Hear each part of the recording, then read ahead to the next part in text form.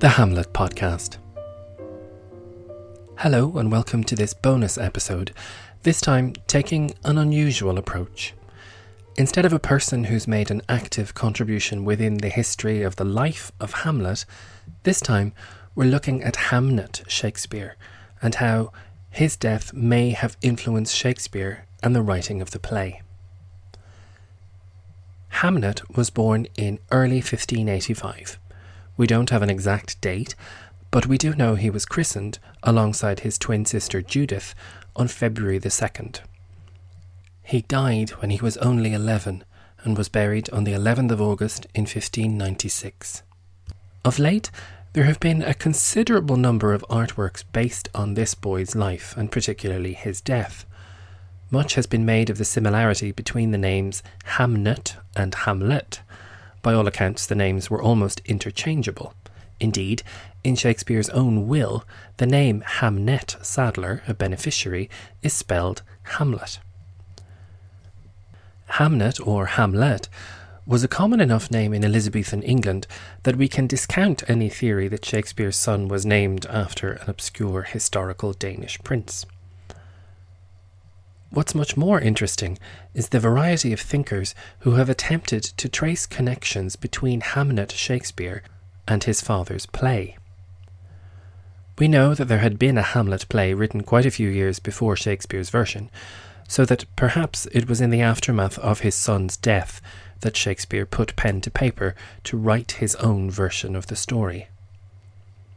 The 5 works that I've been looking at each come from entirely different genres: a literary article, a novel, a film, a sitcom, and a piece of contemporary theatre.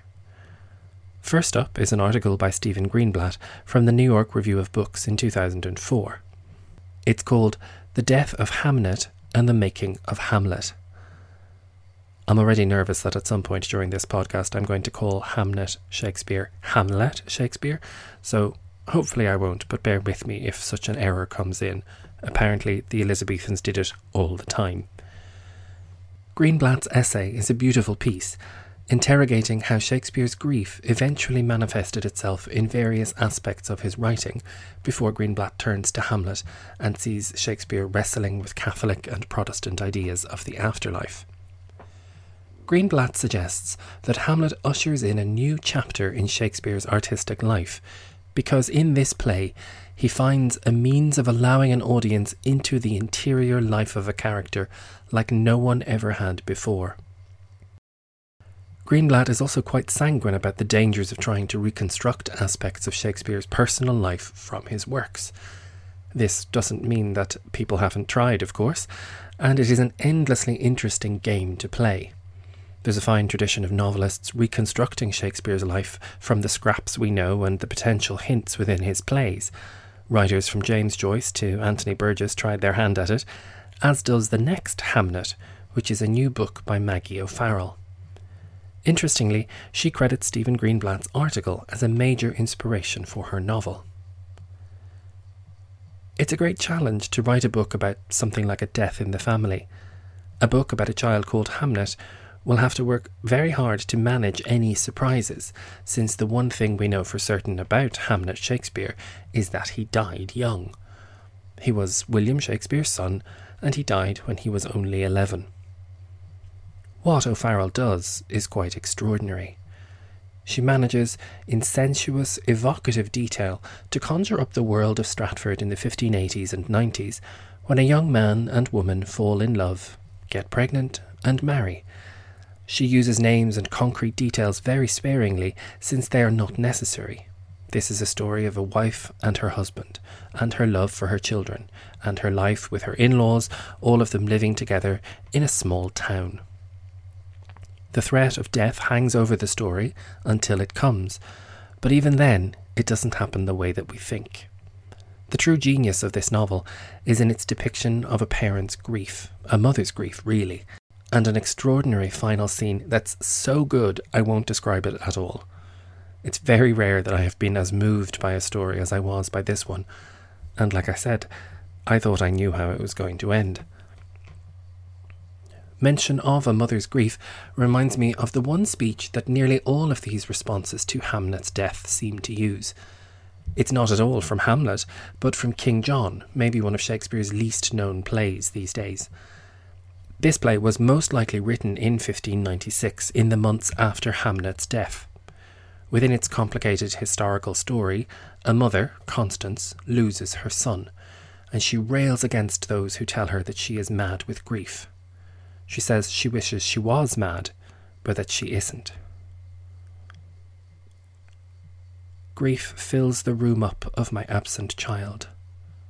Lies in his bed, walks up and down with me, puts on his pretty looks, repeats his words, remembers me of all his gracious parts, stuffs out his vacant garments with his form. This is one of the most quoted Shakespearean speeches about grief. It's a small image, but it's devastating, and certainly it is easy to imagine Shakespeare alone in London, forlorn with the grief of his own lost son. This isn't to say that he only wrote grief-stricken, sad plays after Hamnet died. Quite the contrary. He didn't really write any tragedies at the time, although Much Ado About Nothing, As You Like It, and The Merry Wives of Windsor all appeared in the period around and immediately after Hamlet's death. So too did both parts of Henry IV and Henry V, bombast, swagger, national pride, and Falstaff, roaring into life and maybe dragging Shakespeare back from the brink of despair. You see how easy it is to invent feelings based on a tentative chronology of the plays. It's a seductive game for sure. Maggie O'Farrell made up a novel about where Hamlet came from, based, at least in part, on Stephen Greenblatt's academic conjectures, but neither project is anywhere near as fanciful as Kenneth Branagh's recent film, All Is True. A small piece of trivia, All Is True is the alternative title for Shakespeare's very late play, Henry VIII. During this very play, a cannon shot from the stage went the wrong way and caught in the thatch, and the whole theatre, the Globe, Shakespeare's artistic home, burned down. Soon after this disaster, he moved back to Stratford, and it is what happened next that Branagh attempts to reconstruct. It's very lovingly created and has tender performances from luminaries like Ian McKellen and Judi Dench. There is a tension at the heart of the Shakespeare family, a grudge, maybe a secret that has taken years to rear its head, focused on how Shakespeare chose to leave Stratford for London, leaving his wife and daughters to mourn the dead Hamnet. While other works may have mined the plays for nuggets of possible biography, this story uses tiny details from the records in Stratford, public records and legal documents, including Shakespeare's will and his curious bequest of his second-best bed, to invent a life for Shakespeare between his retirement and his death. It's a jolly little fantasy, but it feels somewhat unsatisfying, perhaps because it's based so much on things that we can never really know. Hamnet quite literally haunts the film, praying for his writer-father to end his story. In a way, he does. Sadly for our purposes, without very much Hamlet to be found. All Is True was written by the English playwright and comedian Ben Elton. Elton has spent a lot of time on Shakespeare in recent years, having also created several series of a sitcom about Shakespeare's life called Upstart Crow. The television show has a much lighter and more irreverent vibe than the warm-toned, glossy biopic, but it smartly ties each episode to the crises surrounding Shakespeare as he tries to write his plays. Very often, his no-nonsense wife is the one who comes up with the solutions and suggestions that improve his plays. All of the hilarity and cheekiness is undercut in the finale of the third season, when the show rather brilliantly observes the death of Hamnet and the shock it causes. It is unvarnished, it is not at all funny, and it's a brilliant turn. It's followed by a Christmas episode that pulls an outrageous stunt, also featuring Kenneth Branagh, trying to bring the family out of mourning by a clever Christmas trick about 3 ghosts and goodwill to all men. Rather than making a 4th season, the sitcom transferred to the stage earlier this year, back when we still had theatres to go to, and Ben Elton wrote a whole new story, adding a definite article and calling it The Upstart Crow. The stage is, perhaps, the most likely site for an exploration of Shakespeare's son and the impact of his death. Dublin-based theatre company Dead Centre did just that in late 2017, with a production that was also called Hamnet. This was a new play written by Ben Kidd and Bush Murkarzal and originally starring Ollie West, an 11-year-old actor. The piece introduces a smart young man who seems to be trapped in a white box. An empty space, perhaps, as he tries to figure out where his father is. He works very hard in the hope of transcending quantum physics to get out of this white box and to become a great man. To be or not to be, that is very much the question, one that he grapples with, toys with, jokes about, and even asks Google to help with. In a really startling piece of digital trickery, what appears to be the ghost of Hamnet's father appears on stage, and they talk. It's strained and painful because they cannot quite connect. One is alive, one is dead. We've been thinking that it was one way around, but of course, it's the other.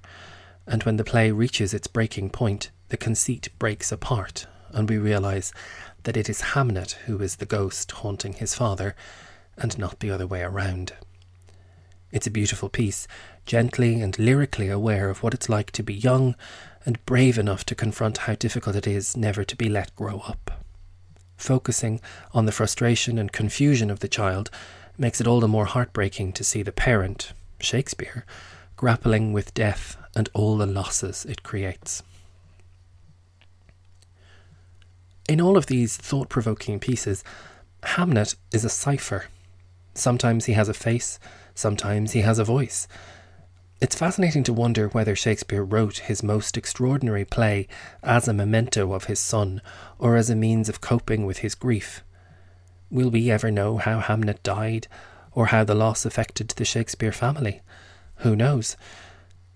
At the end of Shakespeare in Love, another gleeful fantasy on Shakespearean themes, Tom Stoppard suggests that Shakespeare wrote Twelfth Night because his girlfriend moved away to the New World. Twelfth Night is the play we believe came directly after Hamlet, and it is the story of a young woman trying to come to terms with the loss of her twin brother. She finds herself adrift in a new world of love, madness, and possibility, and before she can become an adult woman, she dresses up just like her beloved brother as a means of survival. I know I'm doing it again, framing a play from the perspective of Shakespeare's real lived experience, but I think perhaps we don't have to look too far to see what might have motivated such a storyline. It's a comedy, albeit a bittersweet one, and unlike in real life, Shakespeare can insist on a reunion at the end, when both of his twins end up happily married. Already I want Maggie O'Farrell to write a sequel called Judith. If she doesn't, maybe I will. I'll speak to you next time.